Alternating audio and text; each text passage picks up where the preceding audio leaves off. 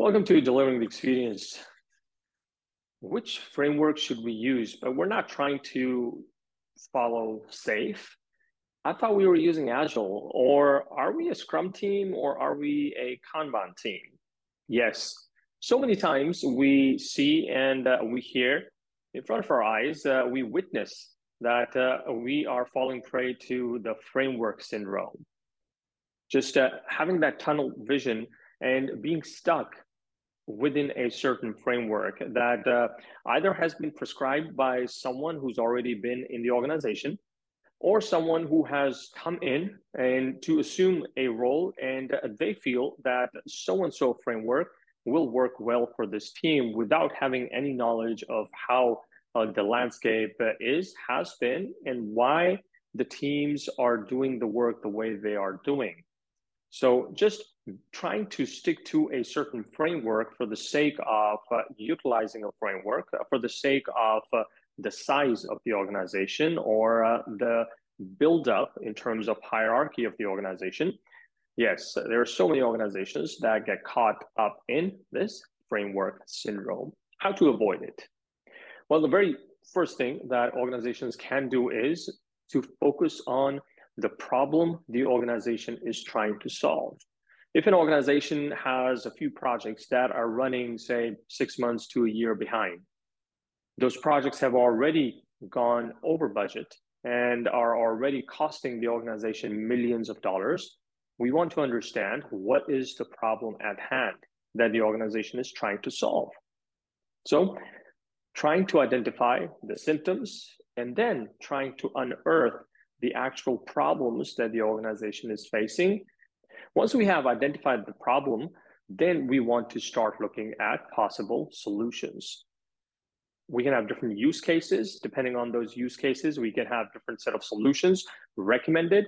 And based on those different set of solutions recommended, we can have those discussions. We can have presentations or conversations with the business decision makers, with the stakeholders involved. Now, there is one thing that we do want to keep in mind. And for this, I'm going to go back to the Manifesto for Agile Development. While we value the things on the right, we value the things on the left more. Individuals and interactions over processes and tools. Now, this does not mean that processes and tools are not important.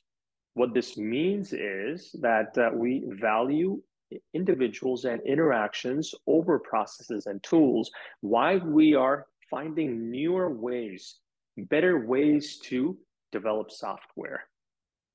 So we're not just going to disregard processes and tools. We're going to treat processes and tools with respect, but we are going to emphasize more on individuals and interactions, that collaboration that will help us cooperate, that will help us achieve more in terms of problem solving, in terms of brainstorming, in terms of inspecting and adapting. And utilizing those processes and tools, we will continue to find better ways to develop software. Now, if that means that we use some of Scrum here, maybe we use one or two ideas from Scaled Agile, maybe few of the teams, by virtue of the way they operate, have to go Kanban. There is absolutely nothing wrong with that. We do not want to be a framework slave. What we want to do is we want to understand what our problems are. We want to help teams understand what different set of solutions are available, what different set of ways we want to move forward. And then we want to have teams decide how we want to move across. Now, there is one thing worth mentioning here. We do want a certain set of organizational standards.